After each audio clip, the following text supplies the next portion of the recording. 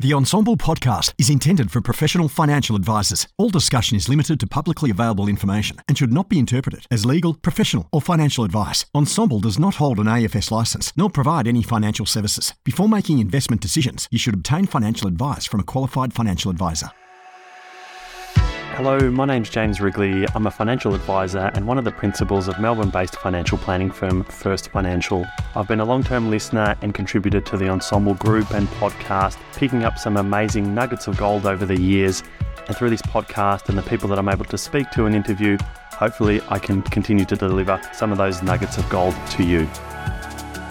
Schroders is a global asset and wealth manager with broad expertise across public and private markets, investing on behalf of individuals, institutions and advisors. We support advisors to help their clients build successful portfolios to achieve their goals, whatever they may be. We are proud to be partnering with Ensemble to host a dedicated investment space on the Ensemble platform to have more meaningful conversations with their clients and to give advisors a more efficient way to engage with Schroders. Join the Schroders investment space on the Ensemble platform today. Hello, welcome back to another episode. Today I've got the pleasure of speaking with Nick Donnelly from Plenary Wealth. Nick, thank you for joining me. Hey James, how you going? Good. Thank you. Appreciate you actually reaching out. I put the post on LinkedIn to say I was starting to do this podcast, and if anyone was up for a chat, let me know, and you were one of the first ones to reach out. So thank you. That makes my job a whole lot easier if I've got someone volunteering to have a chat. So thank you for joining me. Not a worries, good to be here. Maybe if we just start with a bit of a chat about Plenary Wealth to begin with, kind of who you are, where you are, types of clients you deal with, and we'll see where we go from there. Yeah, okay. So Plenary Wealth is 10 this year, so we've been around since 2013. There's 3 advisors, so myself and the 2 guys that started the business. We have 3 support staff as well, so that's spread across paraplanning, operations, and we've got some offshore support as well. That's something we've introduced in the last few years, which is working really well. We're based in Sydney CBD, in Spring Street. We've been, our licensee is Walker Lane, which has been for 4 years. And Walker Lane was actually started by 3 firms. We have 6 firms within the licensee now, and 3 of those firms started the license. So we've grown to 6, which has been great the last few years, and we're always on the lookout for other advisors that are keen to join the group. Yeah, right. I'm going to organise a chat with someone else about the licensee change. But what was that? Just an interesting point that you make. The change of license 4 years ago, was that a big undertaking to go from wherever you were to kind of your own license of sorts, or was that a big undertaking? I think definitely. My role, that was, I had been with the business for 2 years at that time, so I started as an associate. So I wasn't heavily involved in the actual transition, but, there was a lot of work involved, in transitioning across from one license to another. And I think often talking to the guys that were involved and made the decision, it was actually making the decision that was a big part of it. Getting together with like-minded advisors and having a crack of changing and doing it yourself. Yeah, gotcha. Yep. So you've been there for 6 years then? 6 years? So I started as an associate in mid-2017. Yep. And what were you doing before that? Were you in and around the financial advice space? Always been in financial services. So I studied accounting at university when I finished high school. And I've largely worked thereafter in the sort of fund accounting, fund administration space, both here and a bit of time overseas as well. And it was about 2016 when I sort of made the jump across to advice. I had a short stint at BT in their scaled advice team. So that was sort of telephone-based advice. It was mostly around sort of superannuation and insurance. It was very scaled. And then, the opportunity presented itself at Plenary Wealth in 2017. So one of the founders, Josh, I've known him personally sort of all of my life. And when the opportunity came up, I moved across and started as an associate, and then became authorised in around about 2018 or so, and been an advisor there ever since. What was there a trigger for the change in being on the more of the funds side to the financial advice side? Was there some trigger that made you jump the fence? Look, I have been thinking about it for a long time, and I find with a lot of things in life, it's not till you sort of start getting a little bit older and you start becoming a little more, I don't know, just aware of what works for you, what doesn't work, what you do like, what you don't like. And I feel like for most people, they finish high school, they jump straight to university, they're 18, 19 years old. Nobody really knows exactly what they want to do for the rest of their life at that age. You make a balanced decision and you try it and you see how it goes. And I think, over time, moving, I suppose, out of the back office space of some of that fund administration and fund accounting into something more client-facing was going to be something that worked in my favor because I think it suits my personality a lot. And there are a lot of people that when I was talking about making the jump, just bouncing ideas off people, a lot of people were sort of nodding their head and saying, yes, I think that's something that you'll be really good at. And fantastic. So it's sort of, and look, I mean, fund accounting, fund administration, accounting in general, you're generally looking back. You get towards the end of financial year and you're looking back over the last sort of, 10 to 12 months, what's taken place. Whereas, as you know, financial planning is very much about, when a client comes and meets you, it's largely day one and it's about planning for every day thereafter. That's a far more exciting prospect for me personally to sort of, someone comes across and that, you're going to be able to help these people for the next 5, 10, 20 years plus. Yeah. And I think, I don't know if it's just a financial advice thing. I speak to a lot of people in financial advice circles, but more and more, I think it seems to be really common that people, in some way, shape or form, have just kind of fell into financial advice. They tend to love it. The people that fall into it and stick around, they tend to love it. But there's lots of stories of very few people. Maybe it's a little bit more relevant now with the degrees that are pointing you in the right direction for FASEA and all the other requirements that are necessary now. But in years gone by, you did an accounting degree, you did a commerce degree, you did whatever, and then somewhere along the line after you're 18, now you're 21, you're 25, you're 30, lots of people seem to just fall into financial advice somehow. You're in a similar kind of path to that too.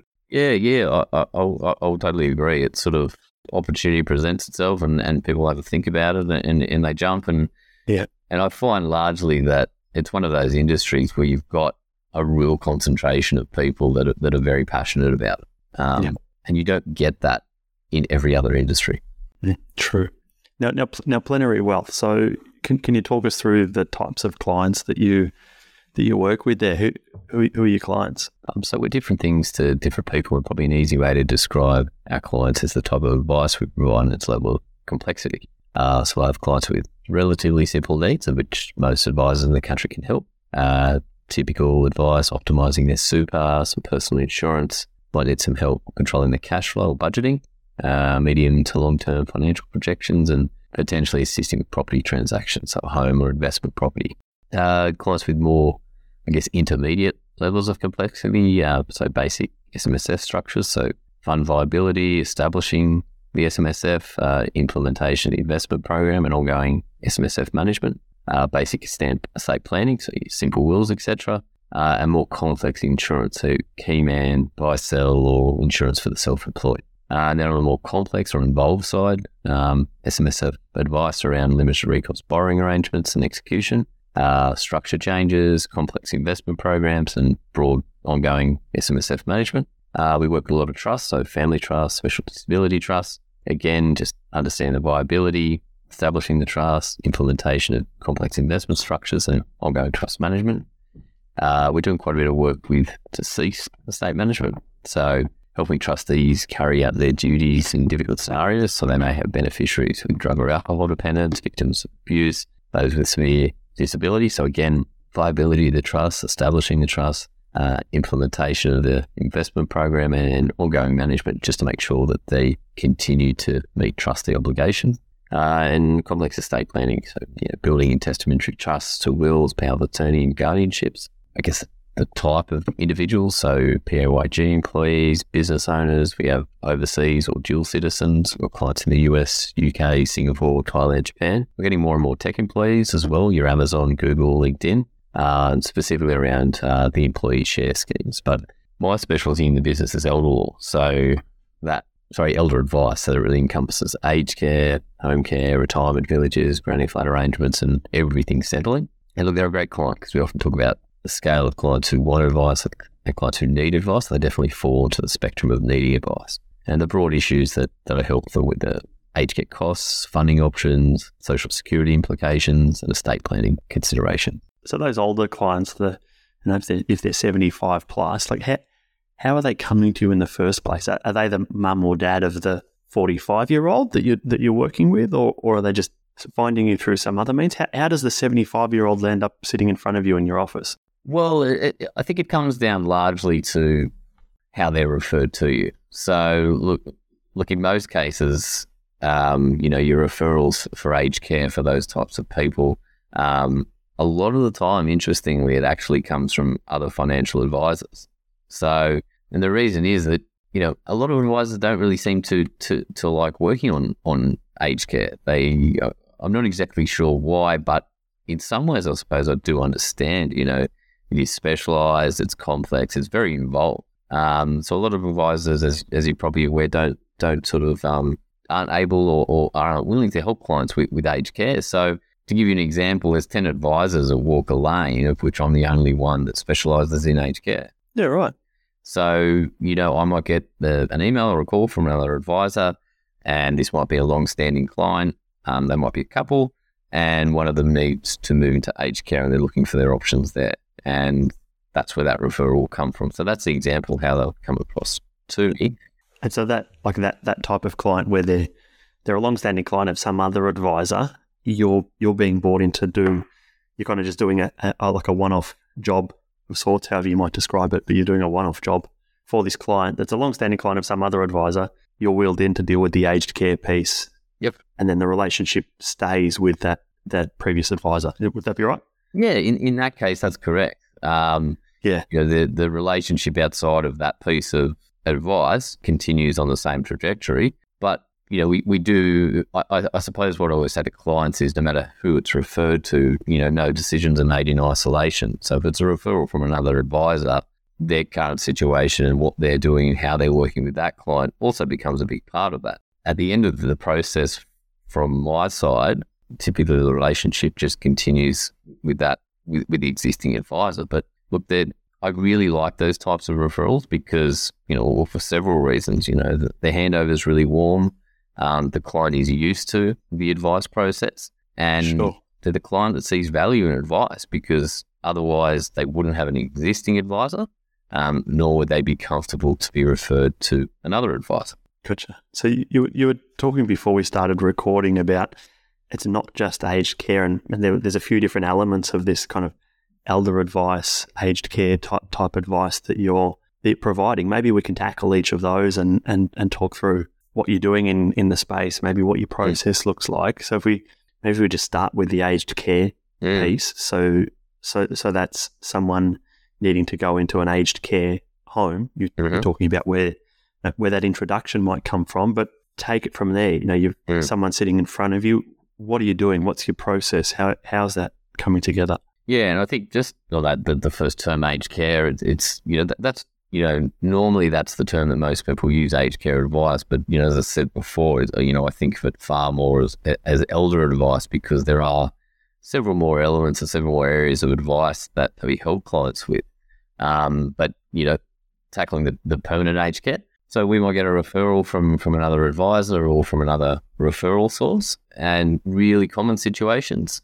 You might have a husband and a wife, and one of the partners is requiring permanent aged care.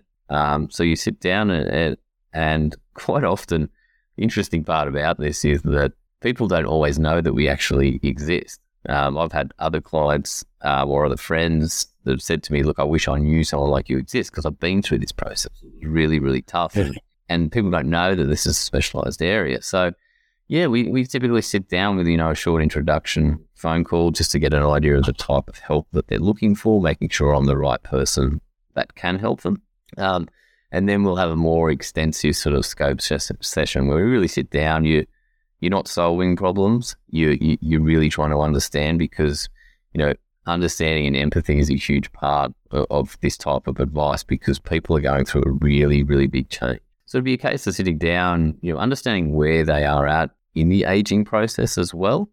You could have someone that is already in aged care in what's called respite, which is called sort of like a temporary visit to an aged care facility, where it might be someone that is expecting to need aged care, but it's kind of like a try before you buy sort of scenario. So you might have someone that's already in there and they're trying to understand, what it's going to cost, the implications for their assets.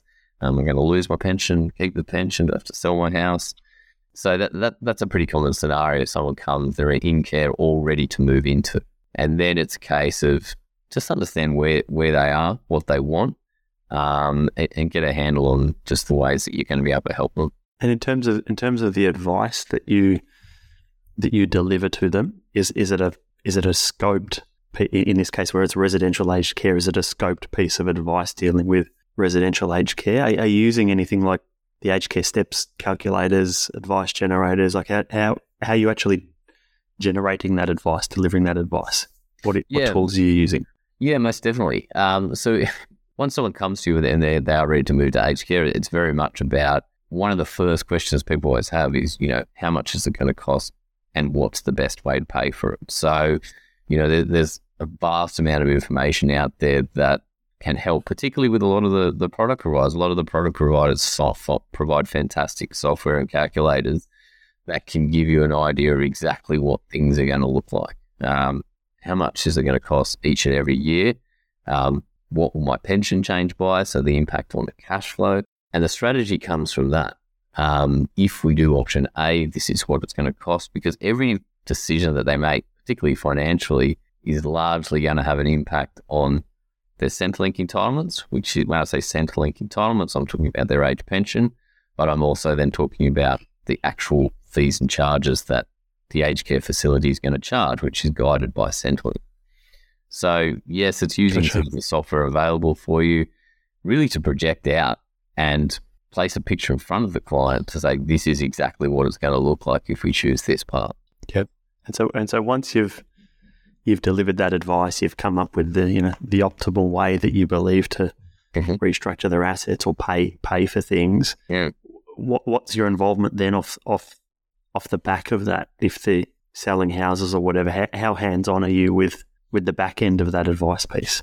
Yeah, well, very, very much involved all the way through the entire process. And one of the things about aged care advice is it's highly emotive. When people come to you, they haven't just woken up in the morning and thought, I think I might get some aged care advice. This is something that's been probably rattling around in their heads for several months or several years. And when someone comes across and they sit down and you say to them, look, you'll go through this once or twice in your life. I'm doing this every day of the week. You see, the shoulders relax, the tension largely disappears because they feel like I found someone. So I found someone that can help me with that strategy, but is going to, essentially handhold me through that whole process.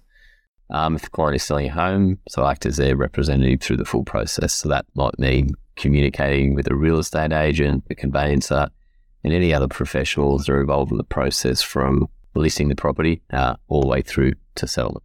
And then I'll also interact with both the aged care facility and also with Centrelink. So the aged care facility, just managing the communication so the client's not stuck in the middle. So I might be saying, client A will be moving into your facility. We're going to pay a RAD of X amount and the daily payment for the remainder. We're expecting the asset to sell in 3 months. The money will be transferred to you. And, my role is just to keep the client informed. I will need their help along their way with transfers and signing forms and so forth. But really, my role is to execute everything and communicate between, everyone. And then that does extend to Centrelink as well. So we'll become what's called a Centrelink nominee for our clients, which essentially means we can communicate with Centrelink, so we can ask questions, we can provide updates. And Centrelink can sometimes be a big battle, particularly if a lot of client has already had exposure to it, which they normally have because they're partway through the process. They have a little bit of fear about it, which I understand. So it's just a case of not really updating Centrelink, but the big part with Centrelink is making sure that they do what they say they're going to do. you can't take anything for granted with Centrelink. It's our job as advisors to make sure that they understand what we're communicating to them and that they put it in place. And that's just something you learn over time. So that's our role during the process, and really our role ends once we're comfortable. Asset restructures have been amended if they need to, property buys and sells, the fees that the client are being charged are correct.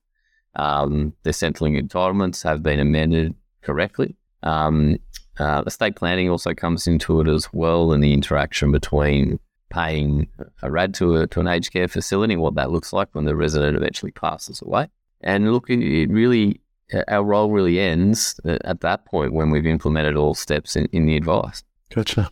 So that's the residential aged care part, but other areas of elder advice that you're providing, maybe the first step before that with the home care packages. What does that look like? Because we've, at First Financial, we do a little bit of aged care advice as well, but in terms of being, I'm really keen to pick your brain on it, in terms of feeling like we're being valuable in the in the home care package space.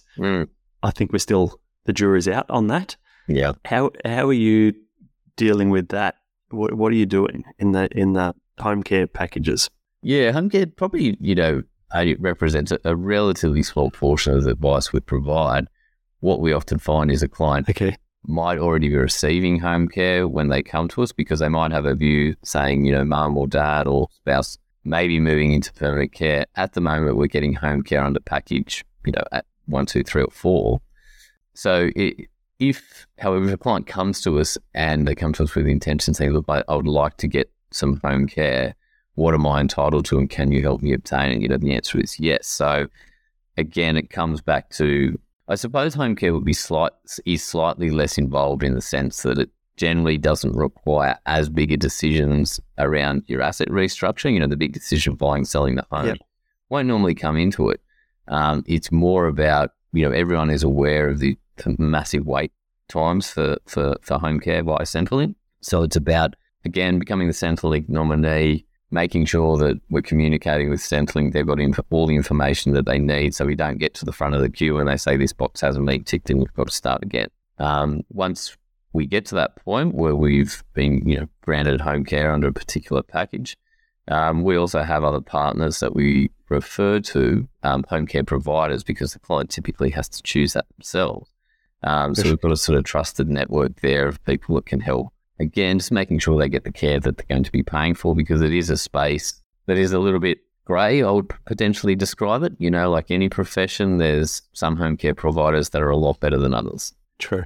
Yeah. So that's typically our role with home care. Yep. And other areas of elder advice? You mentioned before we started recording there was granny flats. I haven't done any advice around granny flats. Like I know kind of roughly what they're talking about, but the ins and outs of it, I've got no idea. What are you doing in that space? Yeah, it's a very, very interesting space, and I think it's an area that will continue to become more and more popular.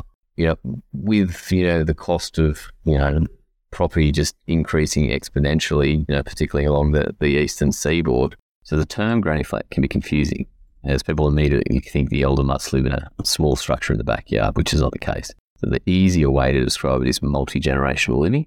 So it may be a separate structure like a granny flat, but it can often be within a home with dedicated spaces, for living, bedroom, bathroom, etc. For the elder, just to ensure that, importantly, they keep their independence. So essentially, I guess to go back a step, so a granny flat arrangement, or it used to be called sort of life interests. So essentially, you have two parties. In most cases, it will be an elder with an adult son or daughter. So think of it as an exchange. So the elder will provide financial support to the son or daughter typically. Now, that could be in the form of cash, that could be in the form of a property, or a combination of both. So it works in the sense that the elder person, think of it, often it could be thought of as an early inheritance, and it's a great tool for that. So they might buy a property for son or daughter. Fantastic. In exchange for that, the son or daughter agrees to provide care for that elder for the rest of their lives. So there's two parties to it. Now, what's really important to remember with granny flat arrangements is your client is always the elder, because they're the most vulnerable and they're the one that has the most to lose. So never forget who your client is a big part of granny flat arrangements. It's something that I've learned. So you have a scenario where mum and dad move in with son or daughter, and they agree to take care of them for the rest of their life. Now, this is a legally binding agreement. So we consult with a lawyer to draft these agreements after meeting with our clients and understanding that they're all very comfortable to move forward, because there is a financial side of it, but there's also the non-financial side. It's one thing to say, yes, I'm happy to receive these assets. I'm more than happy to take care of mum for the rest of her life. But the dynamics of relationships can change over time. And moving in with an elder parent is a far different proposition in reality versus theory. And I think often people can be clouded by the reality of now getting themselves on the property ladder. And then when the reality hits of looking after mum or dad for the rest of their lives, the last thing that we ever want is a relationship to be strained because of that. But our role as advisors, in almost every advice is to, hope for the best, but also plan for the worst. We need to help people picture what this is going to look like, because when things go south, memories can be short. But typically, with this type of arrangement, beyond just the exchange of assets and so forth, there's a change in Centrelink entitlements as well, because there's, typically if you're earning the full pension, you can't just give away if you're earning no pension or part pension, you can't typically just give all your assets away to receive the full pension. Yep. The gifting provision. So granny flat arrangements allow kind of an exemption for those assets that they're giving away, that the client typically largely, if it's done correctly, won't be negatively impacted from a social security point of view. Is there some type of limit to how much you can give away, or a calculation that happens? Like what? Yep. What does that look like? There's a formula, a relatively complex formula that is based on age. So as you get older, the number changes. Gotcha. So it is scaled, and it depends on the client's age, but it also depends on the type of asset that is being transferred as well. So once you've made that decision, once you've got an understanding of what they're looking for, what they're actually picturing the outcome to be, that's when you start working with Centrelink and say, okay, well, if you give away X amount, that amount won't count towards your asset test for your full age pension. So Gotcha. Again, it's just another example of not looking at anything in isolation. If there's no point someone giving away all of their assets if they're just going to lose the pension and have no cash flow to live on. So it's you've got not competing interests, but you need to think of both sides of the equation, but also just be conscious that the elder is the one away that's largely giving away the bulk of their assets. So they are the one that's more vulnerable. They're the one with more to lose, and they are the client. It's important never to forget that. Yeah. You talk about relationships and the reality of living with mum or dad may be different to what it sounds like before it happens. Any horror stories of things going south, or it's been Many. Smooth sailing mostly? But to give you some background, up until 2 years ago, granny flat arrangements existed, but no legal contract was required. Centrelink accepted a granny flat arrangement was in place, but the elder had virtually zero protection, because son or daughter takes the money, they move in together, son or daughter gets a new partner, doesn't like mum or dad. Mum or dad's given away all of their assets to the kid, and then mum and dad's out on the street, they've lost all of their assets. And that might sound extreme, but that is 100% what typically happens. And it's just one example of what we call elder abuse. That's a really tragic outcome, and it wasn't that uncommon, as hard as that is to believe. Now, what changed 2 years ago was legal contracts were required, a legally binding agreement was required, and it was part of the changes to CGT legislation, because if there could have been CGT implications for the person giving away their property, because he's technically selling the property. So to ensure that people were exempt from CGT, the legally binding agreement is now required, which is great from a CGT exemption point of view, but more importantly, you won't have those situations where mum or dad could be out on their ear with absolutely nothing. Gotcha. So it's a complex area, but I truly see that multi-generational living, I see that being a big part of the future, because, people growing up now, the challenges of buying a house for someone that is 20 years old, as opposed to, when I was a lot younger, it is incredibly difficult, and this is a fantastic way for that to happen. But it's just got to be, you just got to tread with caution. Yeah, really, a really interesting space to be involved in, actually, now that you explained it. Thank you. Yeah. Thank you. Any other major areas of elder advice that you're doing? Is there anything else there? We do retirement villages as well. Oh, yeah, retirement village. Yeah. Yeah, so look, that's probably retirement villages, and I guess the commonality between permanent aged care and retirement villages is that there's a big, requirement. There's a capital requirement to go into a retirement village, and generally there might be a decision that needs to be made around asset restructure. The family home is typically how people fund their entry into a retirement village. Yep. So again, it's a case of, I've got some clients at the moment, they've had a couple of health issues over the last sort of 12 months. Definitely no need for permanent aged care, but a retirement village is definitely going to give them far more security. People don't move into retirement villages to make money. It's quite the opposite. Yeah. You go to a retirement village, they're run by typically large operators, and when you leave, you typically pay what's called a departure fee, refurbishment fee, whatever you want to call it.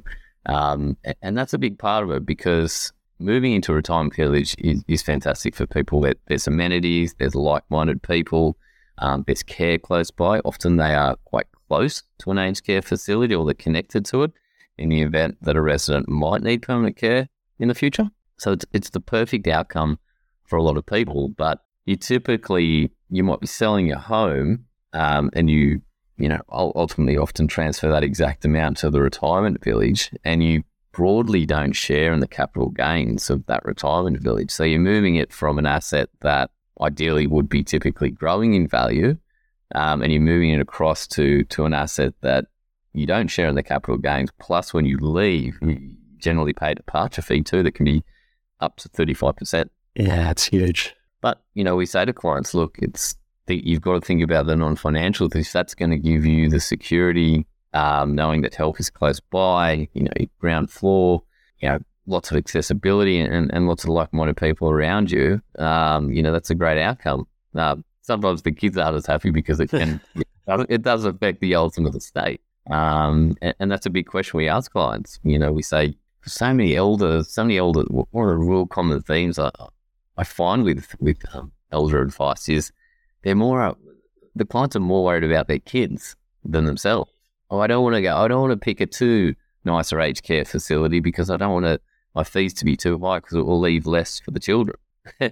It's interesting, isn't it, when the clients get to that stage? There's the younger retired age, it's more about we're spending money, having a good time, travelling, and then as they get to that 75, 80, it's a bit of a mortality thing, worried about how much are they leaving behind, making a decision around how much they might leave behind. Yeah, look, that's exactly right. They become concerned about that, and, again, it comes back to, never forgetting who your client is. We want their mind to be expanded to say, look, well, I'm certainly not discounting that in any way, shape or form, but you do need to think about yourself as well, and sort of striking that balance. And typically you land somewhere in the middle. So yeah, it's a very common theme, I suppose. So we've got residential aged care, there's the home care packages, granny flat arrangements, retirement villages. Anything else? Is there a fifth one? No, that's or is it just pretty much four? it. And I'd say probably, 2/3 of that would probably be permanent aged care, but I'm sort of a bigger piece of the pie is definitely granny flat arrangements and retirement villages. So I think that's going to be the case. Sort of going into the future. And look, we touched before on that sort of one-off piece of advice for our clients, and it typically it does. But, in some cases, clients if a client comes from, say, an accountant or a lawyer or from an aged care facility themselves, they may not have an advisor in place. And once that sort of implementation is complete, I've often had clients that to stay on as ongoing clients. Yeah, perfect.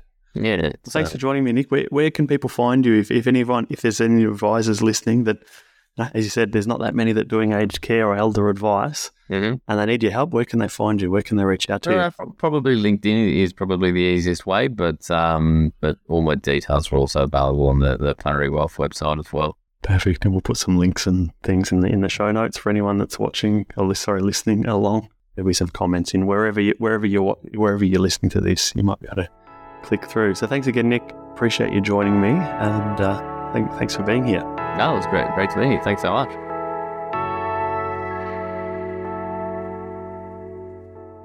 This material does not contain and should not be relied on for financial, accounting, legal or tax advice. Schroders does not give any warranty as to the accuracy, reliability or completeness of information presented. Visit www.schroders.com.au/advisors for more information about our funds.